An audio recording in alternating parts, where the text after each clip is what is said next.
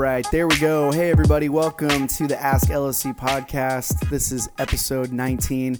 I just had to start it over because, Mike, the first time I turned it on, I only had my microphone on. It would have been a very one-sided conversation here today. Quite literally. Yeah, quite literally. So, hey, this is Mike Moses here, lead pastor, Lake Forest Church, the family of churches, actually founding pastor of the family of churches, lead pastor of Lake Forest Church, Huntersville. That's right. And I'm Harrison Gilming. I am the worship arts director here at Lake Forest in Huntersville, and it is good to be hanging out with you guys again today. Good to be sitting back here with you, Mike. And so we'll start with this. We've been over this in 40 different ways to make sure that everyone gets a picture of what's happening. But just to say it, the 41st time this weekend, we are opening up the doors to allow some folks to join us in person, continuing to center what we're doing for folks that are joining us online. That's still, we would say, the primary worship experience. Very limited in-person capacity. We are in no way inducing or encouraging in-person worship, but the heart behind it, where I kind of crossed over, Harrison, the line of it's time to do this is, number one, kind of with our expert guidance, we feel great about our procedures. We think we're going to be able to do it more safely than I've experienced in restaurants and stores the past few weeks. We're going to be really detail-oriented about that. Number two, so therefore we can't do it any safer a month or two from now than we can do it now. And then number two, what really pushed me over the edge is contact with some of our ministry partners who feel, I will say, spiritually alienated by the lack of in-person. And I'm going to, those folks skewed either single adult or younger adult. And for whatever reason, the lack of the in-person tactile was disorienting to them. And I felt as a pastor, if we can do this safely and not encourage big, huge crowds, but those for whom it's a need, then let's offer that, and we will evaluate. So the main thing that we need you all to know is that we are not just strongly encouraging, we are asking as a requirement pretty much that if you can just sign up ahead of time and let us know that you're coming, we want to be really aware of the amount of people that want to join us and reserve spots, because as Mike said, the last thing we want is to for the first time this season, for the first time ever in church, normally your goal is, man, we want to have people busting out the doors. Bring 5 friends. We'll set up extra chairs in the sit back. in the aisles and the floor. Yeah, not right now. We would be incredibly discouraged if that was the case. And we're going to be watching carefully on the amount of folks coming into the room. And if we get to, from what we've seen so far with folks signing up, I think, I think we're going to have, like you said, Mike, there's some folks that have been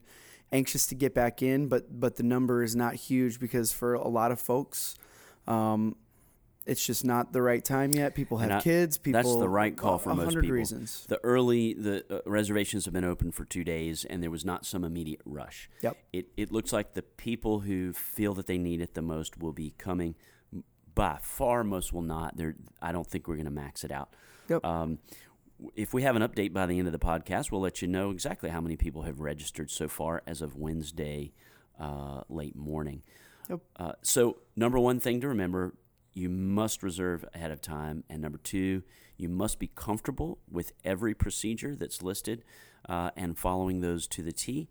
And if you're not comfortable with that, for whatever reason, then it's time for you to remain worshiping at home or in a home worship gathering. I love seeing the pictures of some home worship gathering. Yeah, it's been really cool, and it's a good way.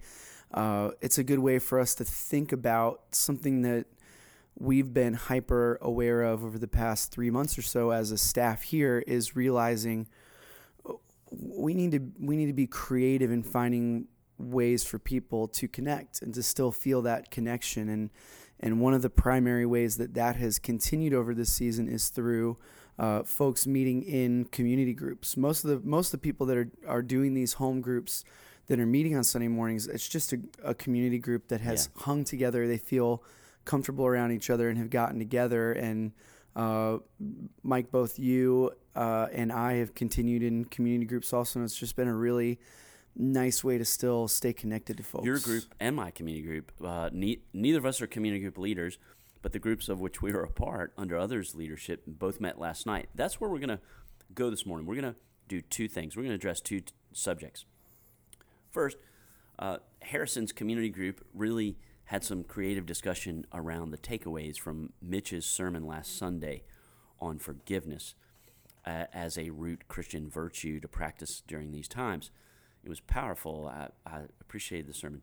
So we're going to discuss his takeaways again, remind you of those. Secondly, we revealed on Sunday, Aaron Gibson and I announced that we have formally approved that our next church plant will be in the university area. I'm going to peel back the layers a little bit of how we came to that decision of that location after investigating a few different locations in the city, and what's unique about it and what gets me uniquely fired up with a missionary lens on a zip code. It's exciting. We're having a baby church. Another baby. That's right. We're pregnant. That's right. Cool. Well, then we'll start there. Like you said, Mike, we had our community group last night, and this is crazy. I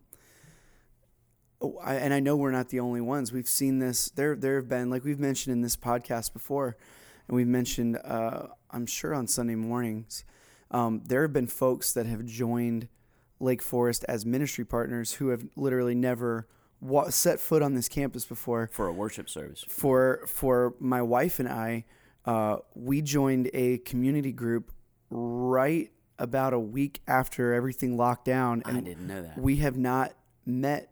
There was a section of the group that existed, but we joined in with another couple. And as the group exists now, we have not ever all met in person before. I didn't know that. Wow. Never Our once community happened. group started meeting Zoom. I'm in two community groups with the 20-somethings just to be a pastoral presence there. I come in and out once a month or so.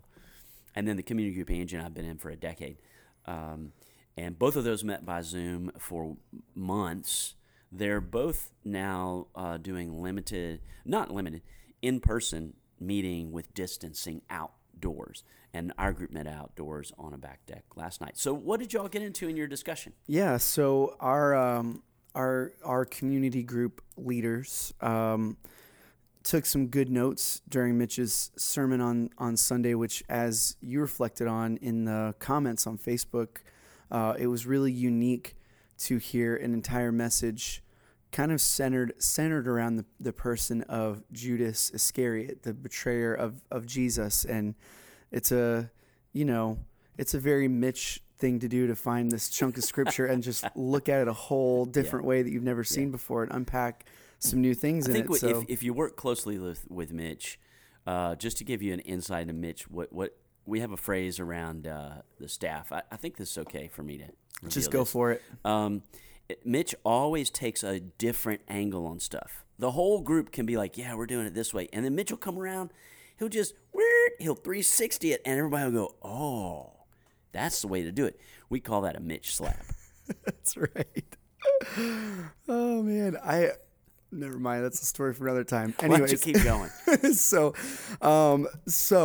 our leaders took some notes and sent out to our group as we were getting started. Mitch had 7 points he called steps leading to forgiveness. And we looked over all those points, and we had a good discussion as a group about what is one that stuck out to you, or an area of forgiveness that feels more challenging to you. So I'll actually share these 7 with you real quick. They're short, just so you guys can hear it if you hadn't, and then we may reflect for a couple minutes on some thoughts related to that. Here's the 7 steps. Number 1, remember your own story. Number 2, admit your hurt. Number 3, identify with Jesus. Number 4, trust in God's power to change you. Number 5, believe in God's power to change them. Number 6, forgive does not mean trust. And number 7, keep forgiveness as your calling and mission. So I'll ask you the question we were asking our group last night, Mike. Out of those things, is there one of those for you, maybe in the season you're in or a situation you've been in, that you're like, man, that is so true, or that's something that I need to flag for myself because I have a hard time with it sometimes? Can you read the 7th one again? It was keep forgiveness as your calling and mission. I think that one resonates with me the most. There's a phrase, I won't stop and reference check it, but it was a sermon insight I gleaned from someone else and preached years ago, and I should come back to it more frequently. One of Paul's admonitions to one of the young churches, I believe it's Ephesians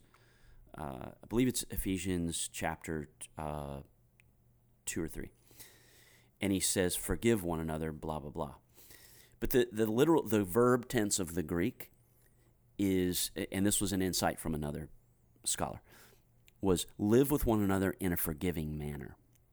In other words, as a Christian, all those other steps, owning your own story of forgiveness, keeping Christ-centered, identifying with Christ who forgave even when he was being sinned against, not necessarily trusting unless somebody's earned, trusting them with your heart, but to almost live with people as pre-forgiven, not waiting to do the work afterward, to getting not going through all the steps of offense, rage, indignancy. How could you?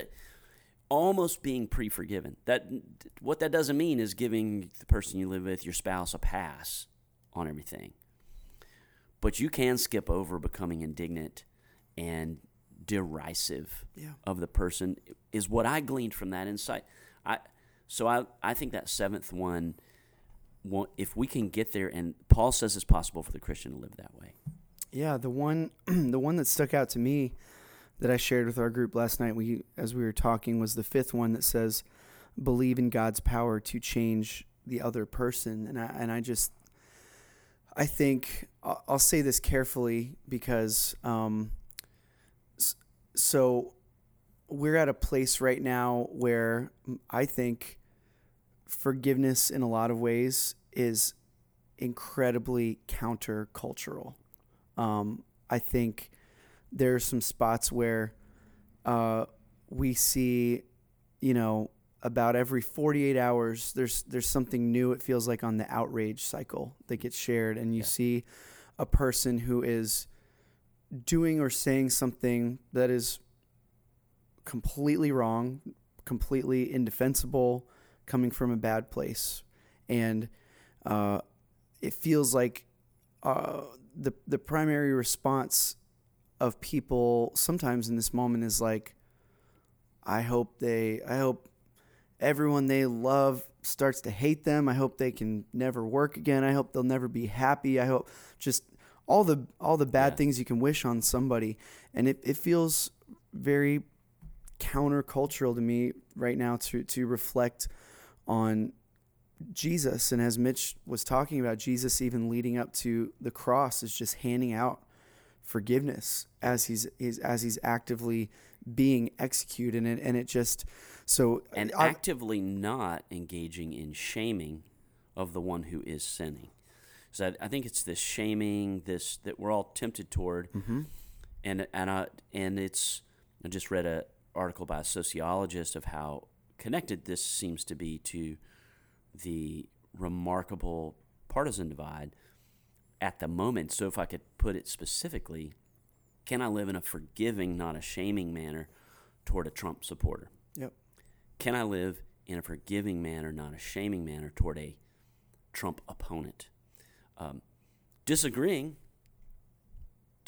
contending over issues and policies without the shame or the And I'll say this as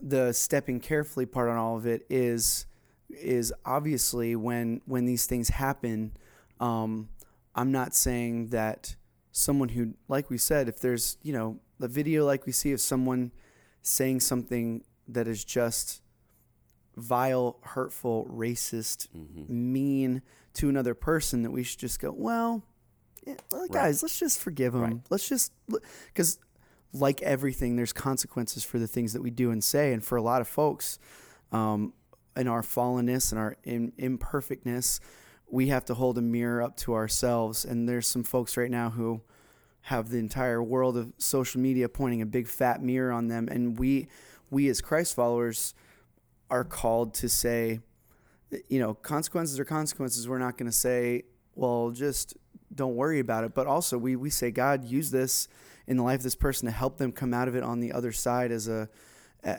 somebody who looks more like you. You use this as part of their story rather than saying, I hope they are miserable forever. Throw them in the toss out pile. I saw a good example of that, Harrison. A pastor of a small church who also is a state representative in another state.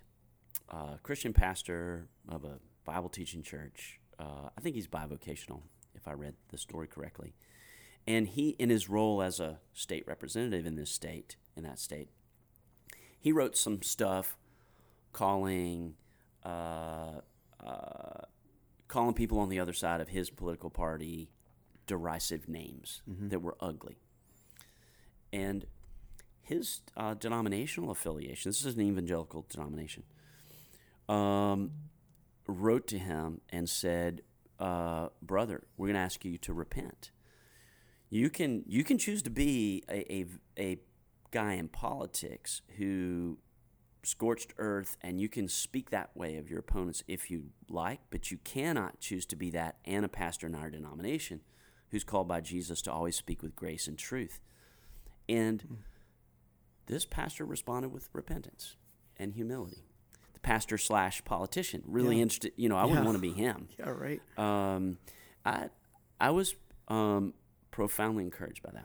That's what I love so much about the way that the Bible is put together.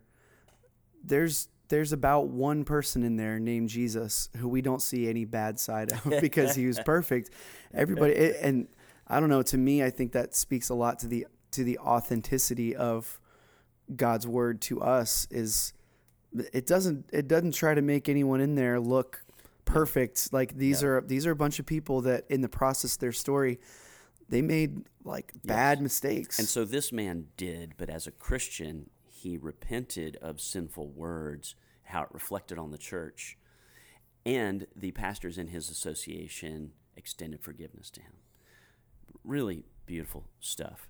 Was there any other one of the 7 that your community group just dug into and found challenging or energizing?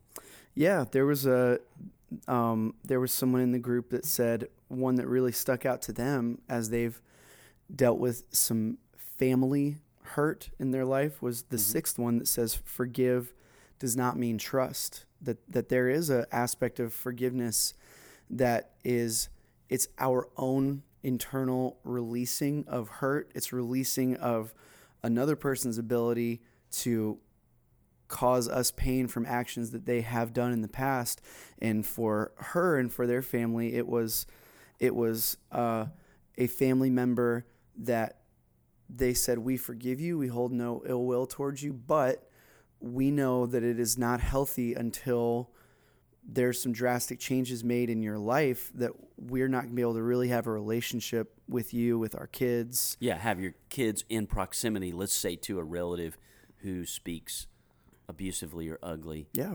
And there's some stigma. We've talked around the edges of this a little bit at times on the podcast as well, that that we as Christ followers, it's like, well, just forgive it and move on. But that's not all the way it, because there's still boundaries. There's still a practical side of things. You can forgive someone and they still, like we talked about, that's a practical consequence of somebody's actions. They still have to show you that they're earning your trust back, so that if you are vulnerable toward them, that they're not just going to just do the same thing they've done the last 20 times. And then you forgive them again, then they do it the next time. So right. That's a really helpful angle to think about in it, is that forgiveness is not just letting yourself be hurt by a person over and over again by having unhealthy boundaries, but being able to say, yes, that's a form of self-love, to love ourselves enough to have boundaries. and not allow the other to continue to wound us. Well, that's really interesting. I was just grateful for Mitch's sermon. This series really interests me. It's a nice challenge, even as the preacher, particularly to look into some lesser-known biblical figures. I'm in the middle of my studies for this week on Shiphrah and Puah, the midwives to the Hebrews in Exodus chapter 1.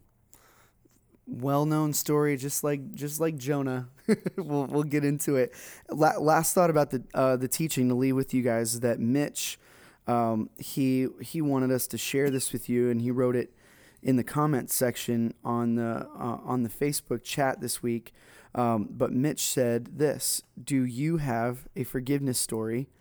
Please share it with us over the next couple weeks. Send an email to mwhite@lakeforest.org." So I think Mitch is just interested in hearing some forgiveness stories. So if you're listening and you have one, he'd love to hear that from you. So, all right, let's move on to part 2. Let's talk about brand new baby churches happening. And so let me start with this, Mike. What led, as you go through the process of working with our elders and a team? There's a team put together, right? We have a church multiplication team that is a subset of the elders, co-chaired by myself and one of our founding elders, Jack Cathy. So, Dr. Jack Cathy. Dr. Jack, professor in the business school at UNC Charlotte. So, as initial conversations started happening, as you're looking at a big map of the Charlotte area, what was it that drew everyone's attention toward the university area over any number of other places? Several things. Number one, so our first decade as a church, we partnered with our parent church and a few other churches, and we were partners to church plants. And because I had been a church planting pastor, this is a specific thing in my profession. Okay, your profession has some specializations. None of them are better than others, but mine happened to be the entrepreneurial side of spiritual leadership, which is my track record had been starting up new ministries and people taking full ownership of them as their own, and then those taking on a life of their own, and I can start new things. I didn't try to become that guy. I just found that I was. That's a church planter in the pastor world. So because that was me, I then coached those pastors who started our partner churches. As we moved into this building, became a larger church, and we're just like, hey, hope we can set up again in the YMCA next week and still be a church. We're like, dude, we're a church, and God's given us so many resources and people. We're responsible to be a fully orbed Acts 1:8 Great Commission church, reaching, yes, people in our Jerusalem, so we always want to know who's your one more person you can invite here to Lake Forest, Huntersville to learn about Jesus.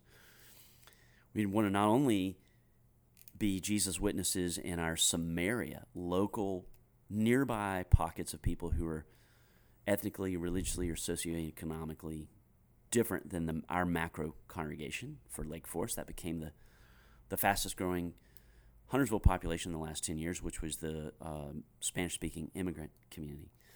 And then we saw that the history of the spread of the church is the starting new groups of disciples that came to be called churches in Judea, which is the region around you, and to the ends of the earth. That's Jesus' geographical say, go be my witness, all those places.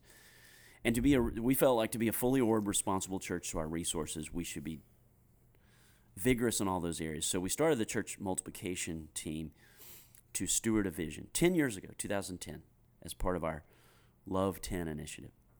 One subset of that. We built the balcony here, a few other things on it, the box as a part of the Love 10 initiative, and we initially funded church planting with a couple $100,000. And their job was to steward the vision of planting churches in our Judea and to the ends of the earth. And so our initial ones, we felt like our primary mission field is the Lake Norman area with followers of Christ and their unchurched friends. And so our initial church planting were in geographically contiguous areas sort of, you could call it disciple-making saturation with the unique vision and values of Lake Forest, or you could call it helping Lake Forest people who lived in first Davidson area and then Denver area follow Jesus more hyper-local to where they and their unchurched friends live. And so the fruit of that's just awesome. So, before the pandemic, those two churches had between the two of them, about 1,000 people on a Sunday morning. You add them together. Yeah. Westlake is about to build their first building, breaking ground next Friday night. Yeah. And then, of course, we started a church in our Samaria, El Buen Samaritano. So we looked at what's another relatively geographically contiguous area, and we've looked very seriously, and we've had requests to think about Cabarrus County area, North Charlotte, maybe moving down toward down the Beatties Ford corridor. Although our partner church plant, the L, is on the Beatties Ford corridor. Yep. So we wouldn't plant a church right next to them. So long story short, was that too long of an answer? No, that was great. Okay, because that's kind of what we're doing. And long story short, here's why we got excited about the university area. We ended up really keying in on the Cabarrus County area and then the university area. We drew a kind of a map. It looks like an octagon in the university one around what we thought would be the area. And then we ordered demographic, sociographic, psychographic studies. Okay, this is how you think like a missionary, Harrison. Like, what are these? Who are these people that God has put in these two places? What are their characteristics? What kind of church? Mm-hmm. Because Lake Forest Church, we allow each church to contextualize itself to that zip code. So the Denver church has the most similarity to our Huntersville church in worship expression.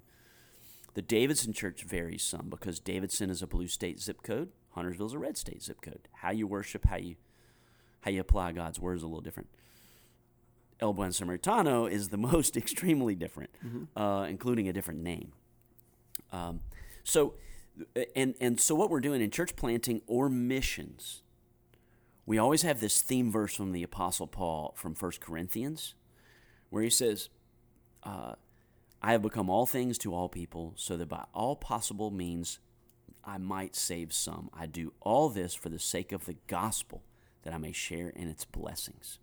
So Paul goes through this long list. When I'm with Jews, I become like them. When I'm with Gentiles, I become like them. When I'm with the weak, I accommodate to the weak. When I'm with the strong, I accommodate to the strong. I become all things to all people, that some may be one, for the blessings of the gospel. And so here's how, peeling back the layer here, here's how we think like a missionary of the university area and why we ended up choosing it. One reason that pushed us over the edge of why we're let me share these demographics. Let me answer the bigger question first. We ended up choosing it. We felt like to plant a church in the Cabarrus County area, and we may do that someday. I got an email asking for that last week, someone who's worshiping online with us, because they're really hungry for the uniquenesses that are Lake Forest. That's not to say there aren't great churches over there. We're in a unique expression of the bride of Christ. Not better, not worse, but we love the unique types of people we meet. Yep. We reach. And this person in Cabarrus County said, it's just too far for my family to drive, but during the pandemic, we're worshiping online with you. Let us know if you're ever going to start a church here. And we felt like that church would be very much more similar again to Lake Forest, Huntersville, and Westlake. But in the cultural moment that we're in, we also were challenged. And the vision of our denomination, which is to emphasize becoming a more Revelation 7:9 expression of the gospel nationally, which is Revelation 7:9 speaks God's future, his perfect picture of his kingdom. It says, that day around the throne will be every tribe, every tongue, every nation. And that word nation is ethne in the Greek. It's openly ethnic oriented.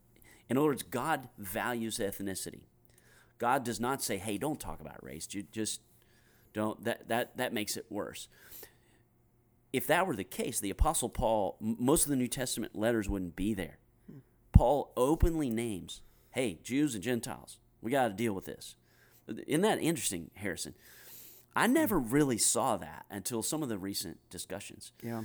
And so So God will value ethnicity, distinctive ethnicity, as unique expressions of God's image in the human community.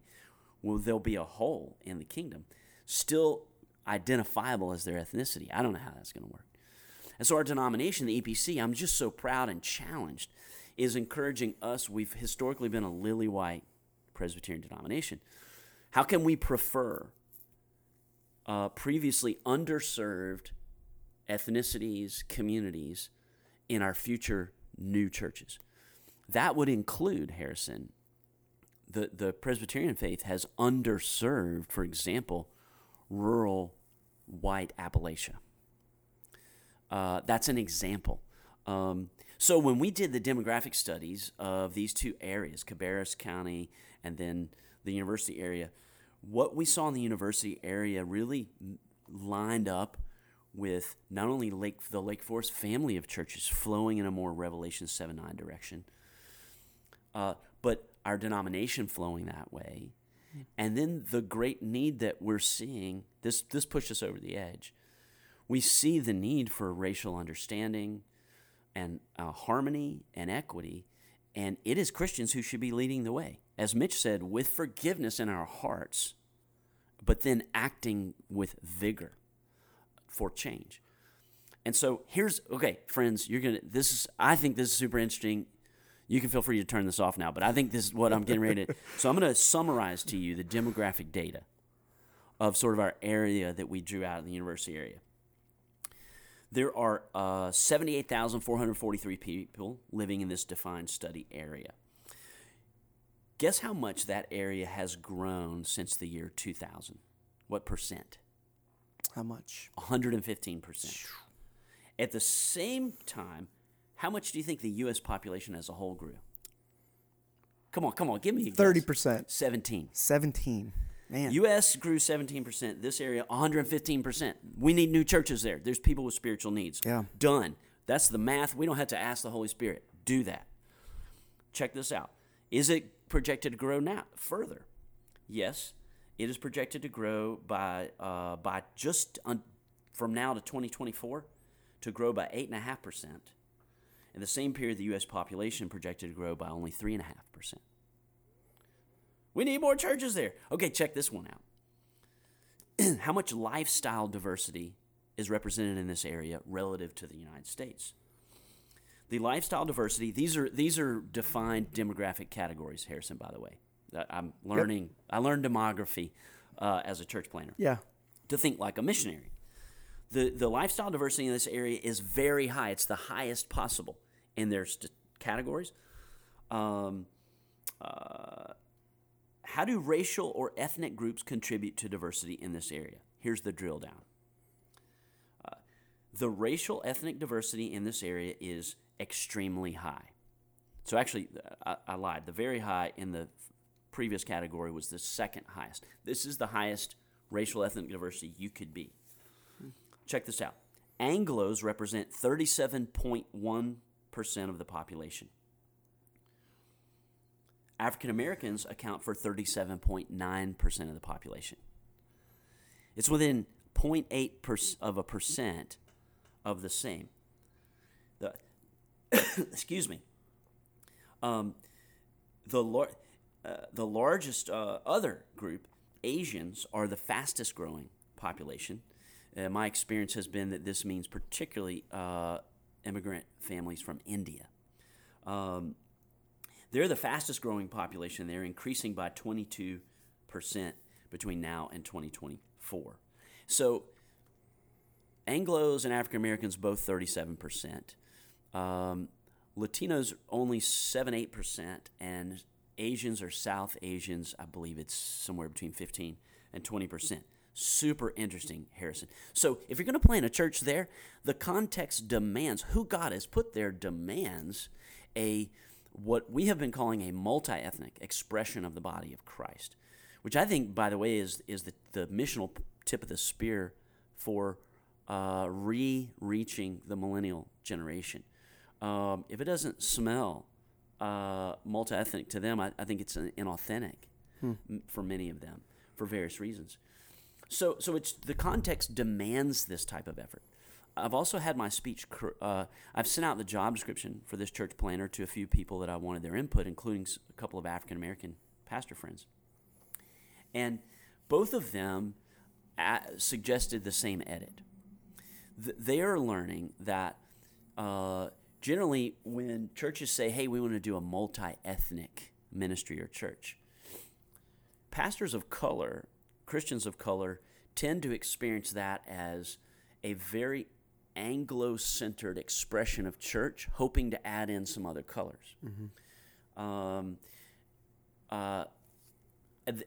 The new phrase that they're suggesting is more helpful is cross-ethnic, that it would actually begin as a culture that is not a predominant ethnicity, as God provides, as God brings people, but that communicates something to a pastor of color. So we're going to start using the phrase cross-ethnic. Here's a couple of other details. What are the major generational groups in this area of University City? The largest age group in terms of numbers is millennials, ages 18 to 37. That's 40%. That may be becoming true of Huntersville as we see our greatest growth at Lake Forest Huntersville, a huge growth spurt here at our church, has been very young families moving up from South End or Noda, where they went to be cool after college or out of high school, and now having a kid and a dog here. And so the millennial level, ages 18 to 37, is actually very high in Huntersville and very high at our church, Lake Forest Huntersville. But that's also interesting there. Let me give two more details here, because I see you. I heard that yawn. Did y'all hear that yawn? I don't Harrison remember, just I don't yawned. remember. My daughter was up early. You know what I'm going to do? I'm going to sit in the front row Sunday, and right when you're in your little solo moment, I'm going to yawn. Okay. Two more details. How educated are the adults in this area? It's very high. So across all those ethnicities, the education level is very high. And then finally, here's the last bit that is how we're going to think like a missionary in this area, and particularly asking God for the right pastor to lead us this way, who God's gifted to do this. Here's the last detail that put us over the edge to really be excited about planting a church in that area, is the household incomes in that area are medium to high, based on national averages. Interesting. There is not a great difference between Anglo, African American, and Indian total household income in that area. Now, I could do a deep dive, and there's variation according to education attainment. But this area is an area of middle class, upper middle class, in which there is in which the socioeconomic status is fairly level across ethnicity. So here's how this comes into a cross-ethnic church. One of the greatest barriers and conflicts and things to be constantly aware of, complications in a cross-ethnic church, is quite often because of income inequities in our country. Quite often one ethnicity, usually Anglo, has a much higher household income than the other ethnicity. And that creates a natural power differential dynamic that is its own thing to overcome in a people worshiping with sharing leadership in a church, sharing decision-making, sharing the table. Now, it's beautiful when there's cross-socioeconomic fellowship. But this location takes that, not completely, but largely off the table. That's a barrier to cross-ethnic fellowship, and means that power differential, by and large, will not be there. And it makes it an even more fertile petri dish for a cross-ethnic church to not only then speak back prophetically and influence the rest of the Lake Forest family of churches, but our denomination and our city. I think the exciting thing about that is that with the data that you guys have collected there, the most authentic church that you could plant in that area is a cross ethnic church. If you tried to plant a church that was primarily for white folks, primarily for black folks, primarily for Indian folks, these people clearly are already living and working every day in community and doing life together. They've chosen to be a part of this area, and they live life with people outside of their own ethnic kind of circle. So to be the most full and healthy and thriving representation of that area requires this type of church. Harrison, when we were in the middle of making this decision, we were pretty close to making it. I played golf with somebody at Skybrook, which is the edge of Huntersville University area. And I came back through the northern part of the university area, and I stopped in a Harris Teeter. And I stopped, with distancing, I needed to get something. And I stopped and looked around, and I texted all the members of our church planting team here at Lake Forest, which represents our family of churches, not just Lake Forest, Huntersville. I said, my gosh, this is a totally different human picture than the Harris Teeter on Gilead Road that I go to in Huntersville.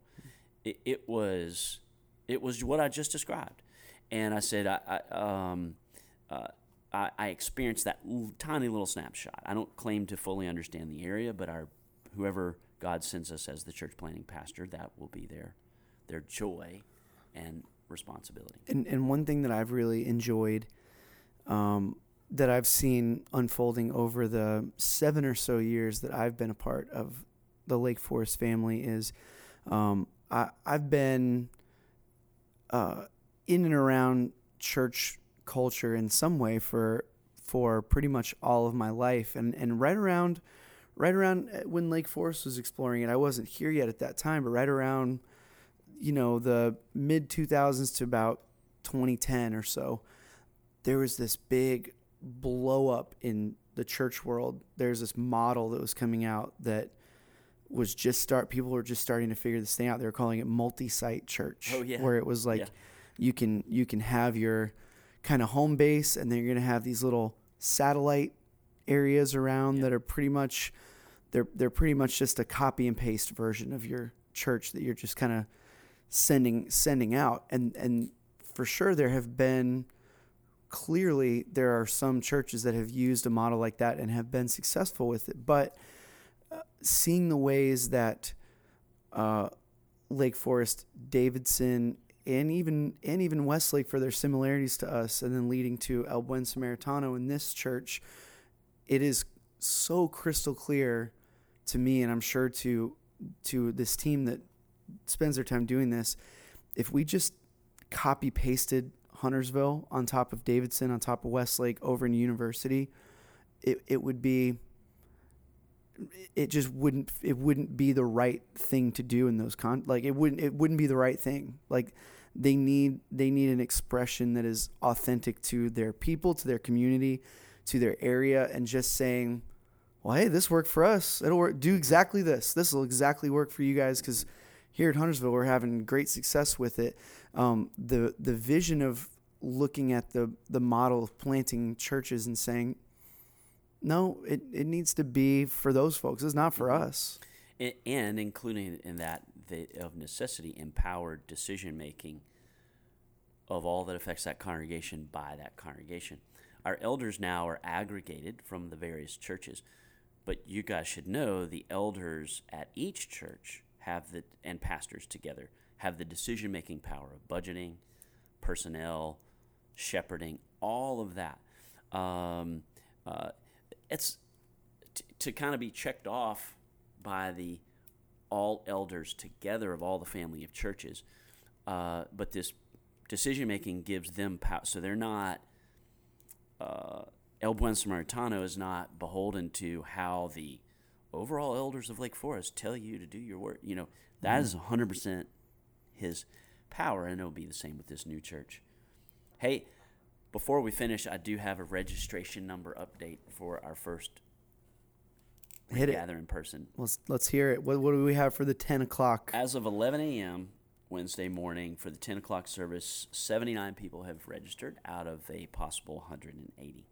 Great. How about for the table service? Table service, we are limiting that to no more than 70, and we have 19 That's registered great. at this point. I think that's probably about right. Yeah. So again, if you are interested, sign up. If not, we are big giant fans of whatever's the best decision for you, for your family. We are cheering you on, and we really genuinely, truly believe this. We've been saying it internally this entire time. We believe it. We're not, this weekend, we're not reopening the church. Yeah. The church has been having open. Great worship Yeah. all along. I experienced worship online at home this past Sunday morning for the first time with Angie, and I just did what she did. I said, I'd like to follow your routine. This was the first time I've done that. And I very much worshiped God in the singing. We put the laptop up on the fireplace mantle and stood and sang, and then we sat down. And Angie's taking notes in her Bible during the sermon. I felt the immediacy of the preached word. I appreciate you, Harrison. You and Dustin in particular have been in charge of the how we have a high production value, not to be produced, but for it to come across as personal and as possible for people. That's the reason we pursue quality in that. So thank you for how you're providing. I experienced it, and I'm just grateful.